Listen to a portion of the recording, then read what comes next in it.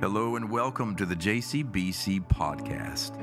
My name is Sean, and I'm so grateful that you found our podcast. Listen, the JCBC podcast is a collection of several sermons that have been preached over the years at Johns Creek Baptist Church.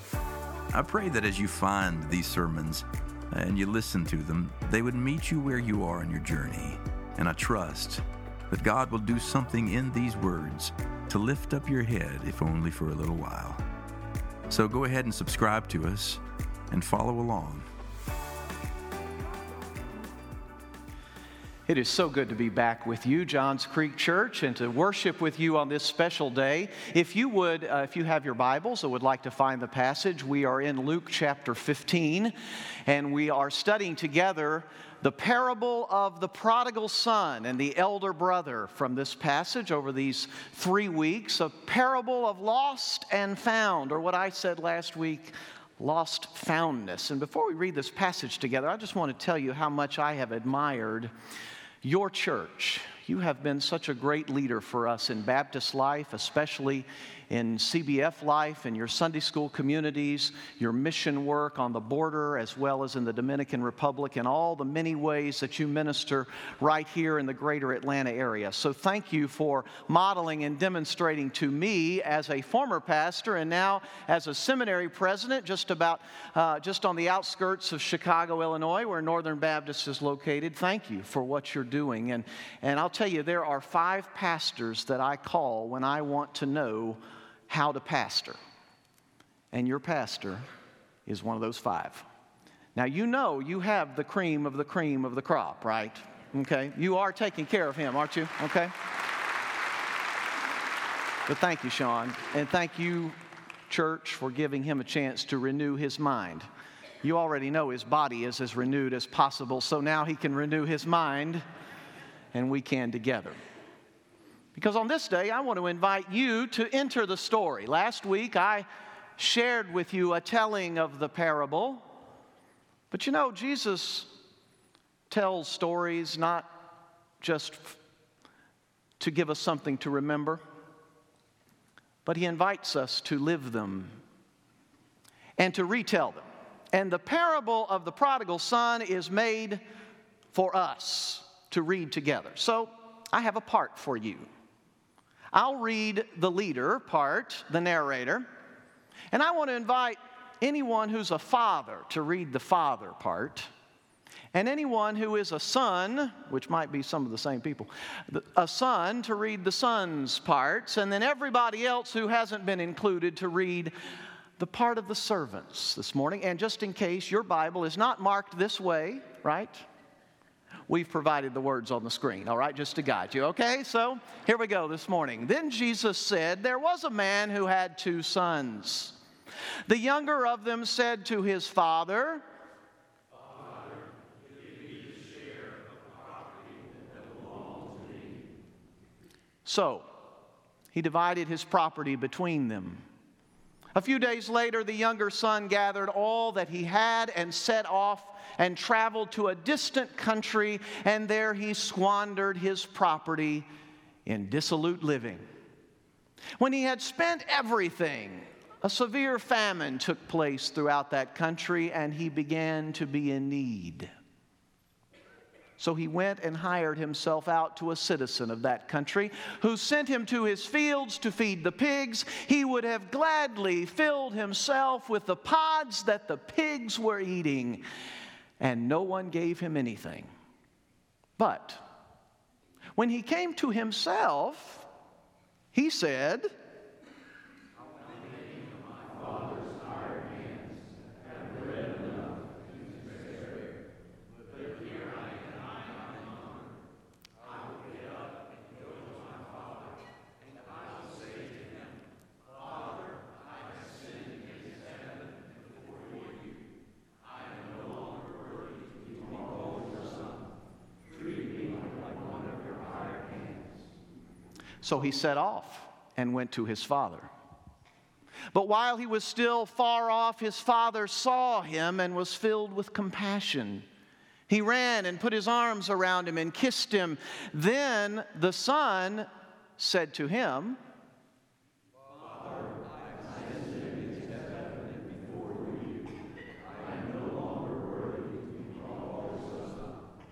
But the father said to his slaves,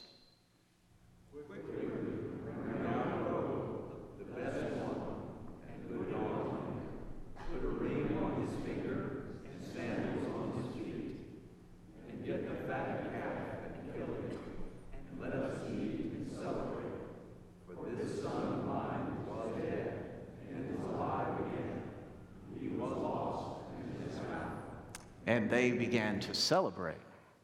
Now his elder son was in the field, and when he came and approached the house, he heard music and dancing. He called one of the slaves and asked what was going on. He replied,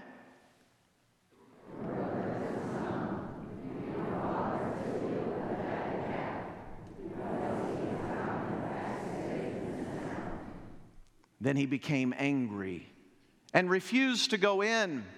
His father came out and began to plead with him, but he answered his father, "Listen, for all these years I have been working like a slave for you, and I have never disobeyed your command. Yet you have never given me even a young goat, so that I might celebrate with my friends. But when this son of yours came back, who has devoured your property with prostitutes, you killed the fatted calf for me."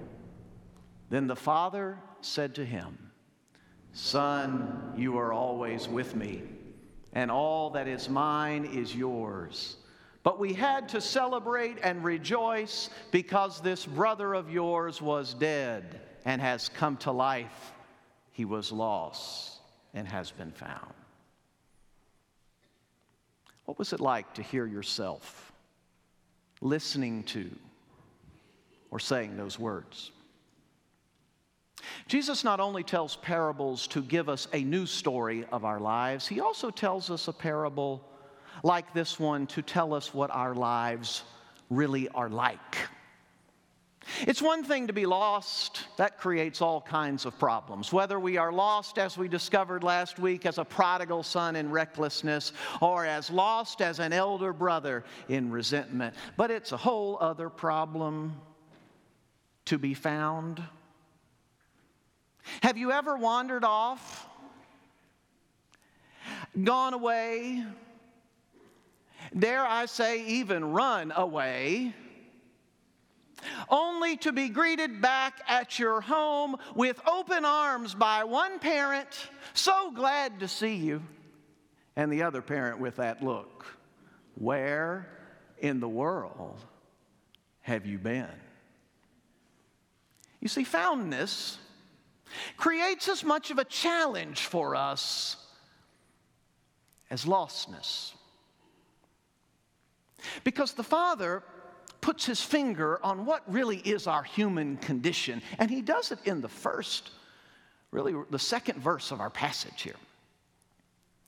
Because when his younger son comes to him, Jesus tells us that the Father in response does something remarkable here. Verse 12 tells us that he divided his property between them, which is a nice English version way of saying what the Greek word actually says. It actually says there in verse 12 that the Father divided his life between them. In other words, he sacrificed his life, his identity, his share. The fact that he was the one in the city who knew everything. He was willing to give up his life. By doing this, he creates an incredible tailspin in the life of his family. The older brother now has to be responsible for other things. It's not just that the younger son, we all know because we've been to a great Sunday school community here at Johns Creek, we all know the younger son is treating the father as if he's dead. But friends, realize the Father is willing to give his life for his son. And he treats his son as if he's dead too. You do remember that when the prodigal returns, he says the remarkable words, "He was dead. Now, what's going on here?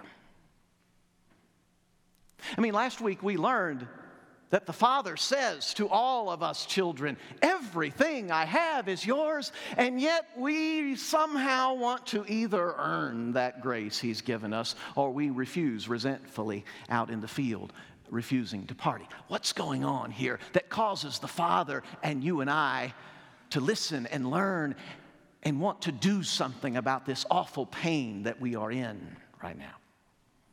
Because the Father knows that the only way to bring a son or a nation or a city or a community or a church back to life is through sacrifice.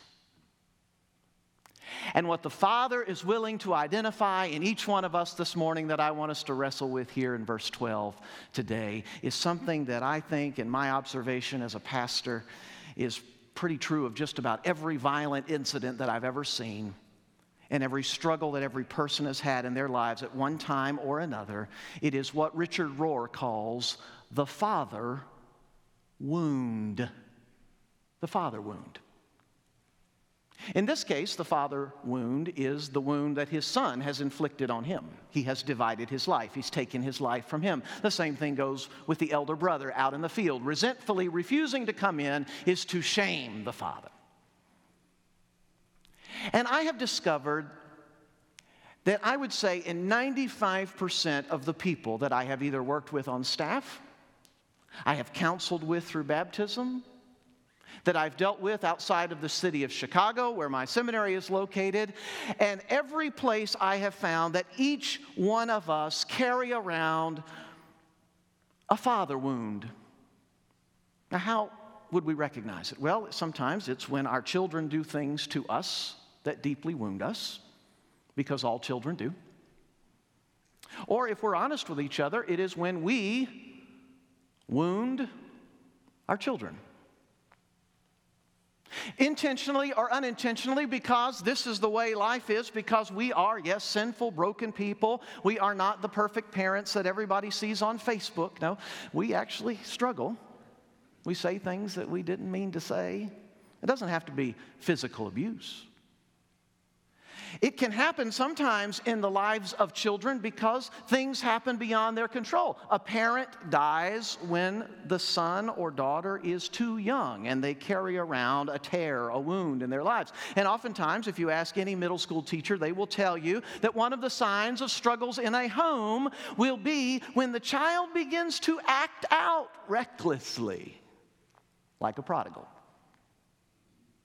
Or, as I have found so oftentimes in church ministry, people become very self-righteous and resentful and angry at other people who aren't behaving because of some deep woundedness in their hearts and lives that go way back, sometimes for generations. And what Jesus gives us the permission to do this morning is to admit it. Because at least this is just from my perspective, I can't account for every act of violence in our country today, but I can tell you by pastoral observation that at the root of most of the gang violence in Chicago, most of the abuse that's happening in police forces, the things that are happening in the lives of cities and communities, there is this deep woundedness left by parents that has gone untended, and in that deep chasm, as your pastor has so named it, we oftentimes fill it with either, as the prodigal, recklessness, reckless behavior, or resentment of others. But what the Father does in the parable is so radical, so transformational. Do you know what the Father does for us? He grieves.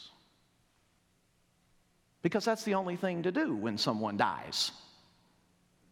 You grieve. Now, grief is simply hurt, unfinished hurt, that refuses to accept the way life is today. That instead of just simply turning off the TV or looking the other way or hoping it all goes away, grief says, I am going to face up to what is really going on here. Grief, like the Father does here, treats both of his sons, I think, as if they were dead, because they are dead in their trespasses and sins. That's what Paul said of us in Romans 5. We are dead in our sin.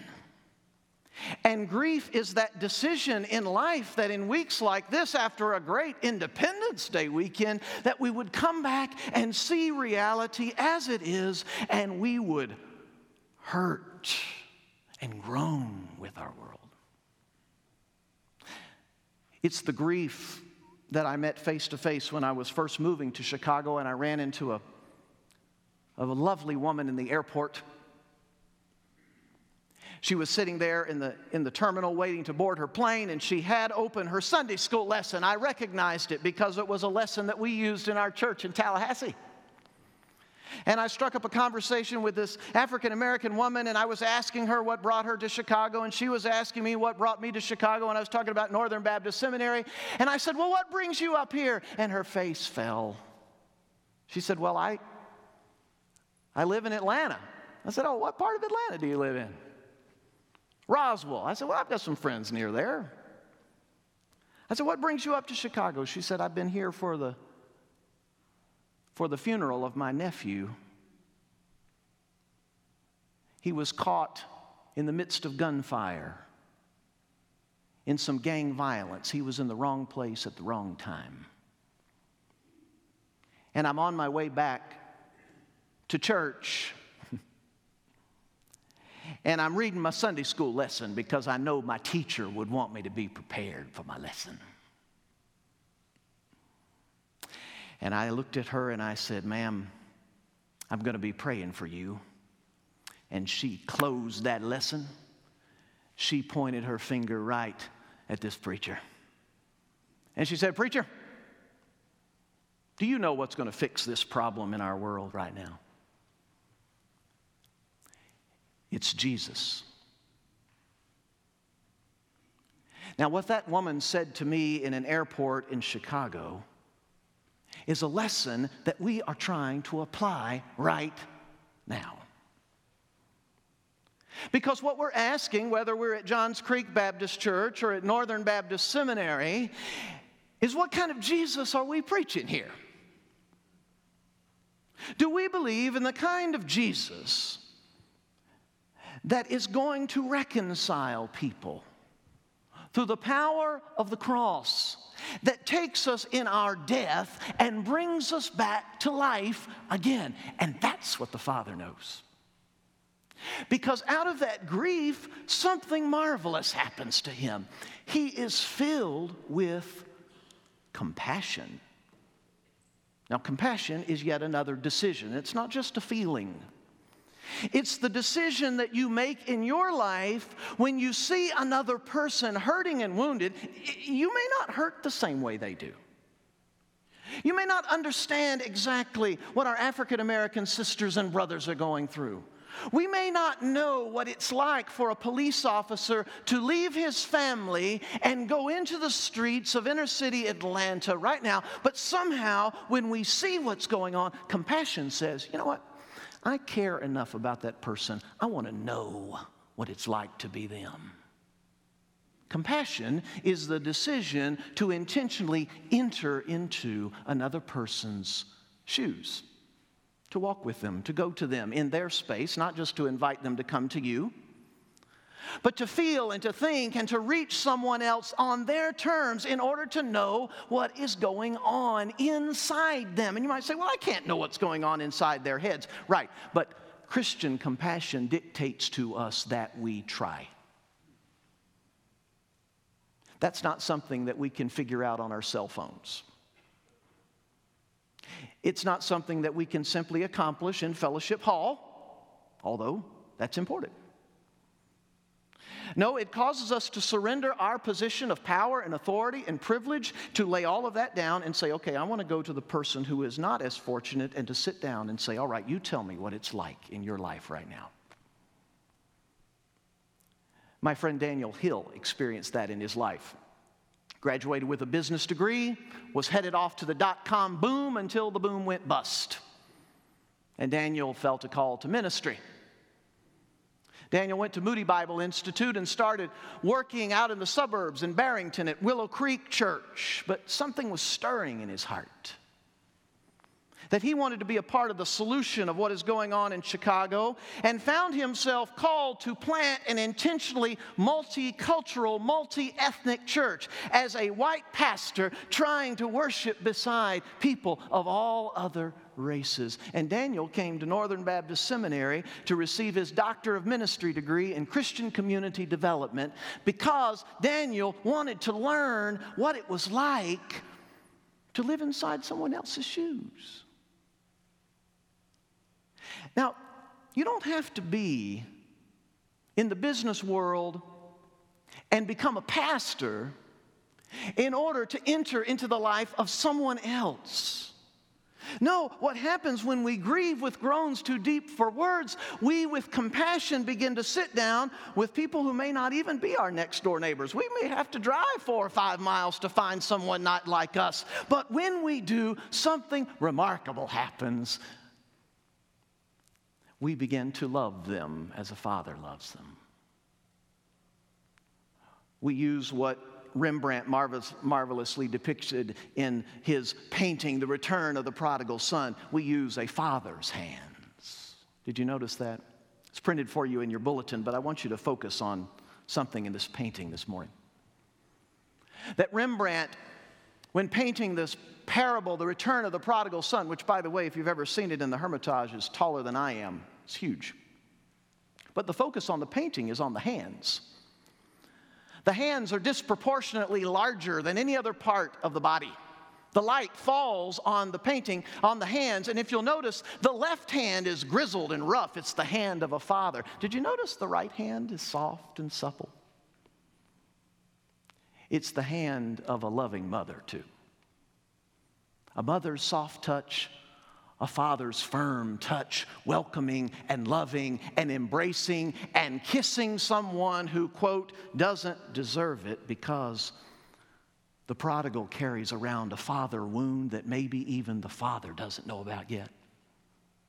The father who has been wounded by his son is willing to embrace him and then to generously give him a robe, not just any robe, the best robe, the father's robe, more than likely. A ring, a sign of his now authority in the household to represent the father. The sandals to restore his citizenship in the family household. And yes, even a feast. I guess, more than likely, the prodigal son and the elder brother and the father, they were all Baptists because they loved to eat. They killed the fatted calf, right? They had a feast and they celebrated. Why? They invited the whole village together who would have normally treated the prodigal as an outcast and the elder brother joining them out in the field. Instead, the prodigal and the elder have to celebrate even with the whole village. Why? Because the natural result of a return home is generosity, even to people who we would normally say don't deserve it. You see, friends, if we leave ourselves in a state of woundedness, we have not done our work as a church. But when we come to Christ, He not only takes us back as those who were once dead, but He heals our wounds. He transforms our lives. He invites us to rise to walk, as your pastor tells you, out of the baptistry waters in newness of life. So what about us today? What about those of us who may still carry around the wounds of fathers and children? I have found that the only people who are not healed by Jesus' love are those who deny that they have been wounded. Those who ignore, those who turn away from the needs of others. But if we are willing to enter into the parable ourselves and find ourselves there at the footsteps of a loving Father, here's what He can do for you and your family this morning. He can accept, and we can accept His acceptance of us. That all of us, this Father included, has carried around wounds from our parents and grandparents.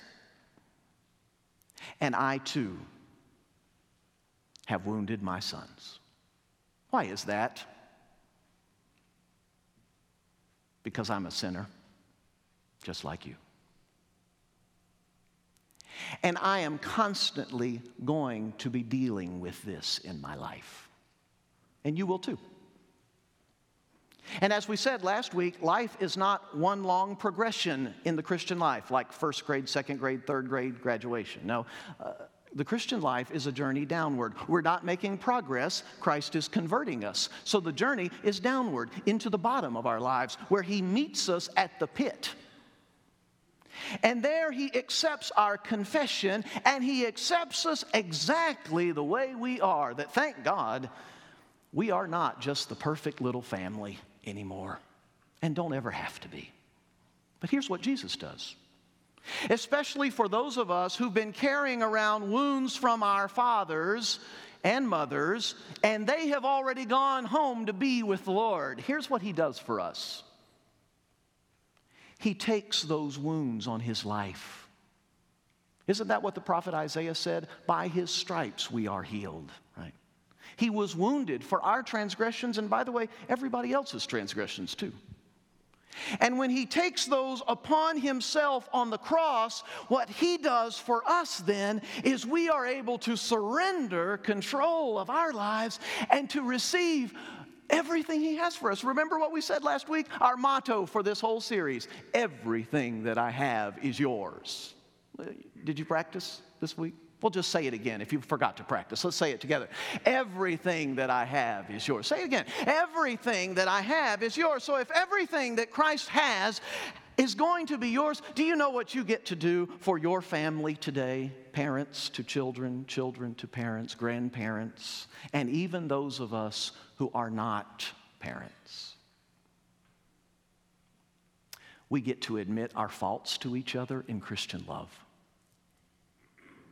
We recognize to each other where we have hurt and injured one another intentionally or unintentionally. If you've ever parented, if you're like me, sometimes you don't even know when you've done something wrong, right? But Christian confession says, I am going to admit my regrets, and then I am going to do something remarkable. And you might not think this has anything to do with a father wound, but it's a strong sign that you are being healed from your woundedness. You begin to respect and pray for the persons in authority over you. Because one of the signs of deep woundedness in a person's life is that they refuse to accept the authority of teachers, of public servants, of pastors. And they are angry and resentful, or they're reckless and acting out. And what the father wound does is what Jesus does in our woundedness. He says, I am going to teach you how to respect someone that you even disagree with. Because most of the time, those people are in our lives to teach us how to obey, even when it's uncomfortable. And when we begin to submit to those in authority over our lives, then something remarkable happens. We are then able to generously love all of God's children around us. Now, let's just admit, we as Baptists like to jump to the party part, right? We like to jump to the food and celebration. But do you want to know what's really fun? Is when you have been willing to admit your grief and to grieve with those in need and have compassion on those who are hurting right now, we can enter into their world, and then we have a feast and celebrate. We generously hand out our authority, our dignity. We set aside our privileges and our rights, and we have a feast, and we celebrate with those who are lost, those who are left out, those who are the least, the last, the lost, the prodigals and the elder brothers. So are you ready to come home again? Are you ready, as the Father said, to be dead and then to come back to life? You see, today, my guess, before we march out into the streets of Alpharetta, the most powerful journey we might need to take is down the hallways of our homes, across the aisle to a person in the pew, and to say, I am not the perfect person that I wanted to be. But thank God, together we serve a Father with hands outstretched in the field and running to a Son in the far country, and who welcomes us saying, you were dead, but you're alive again. You were lost, but you've been found. Would you bow with me for prayer?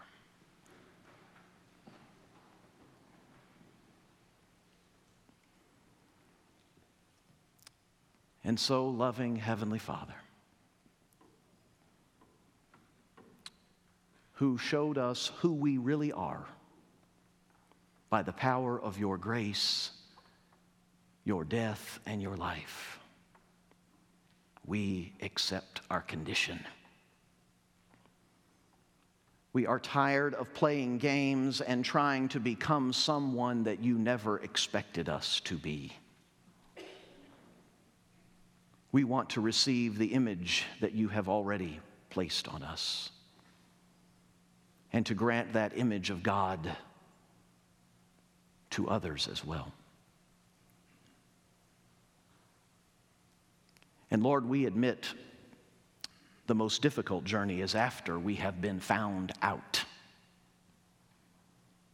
That it's after we have come back home that we must confront who we are and be confronted by those who know exactly what we've done.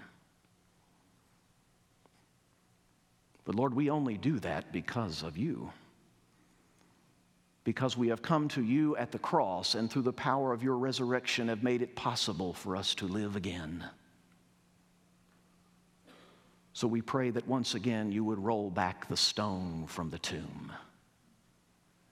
And may today be a day of healing from all the untended wounds, release from recklessness and resentment, and reunion with those who have been found by you.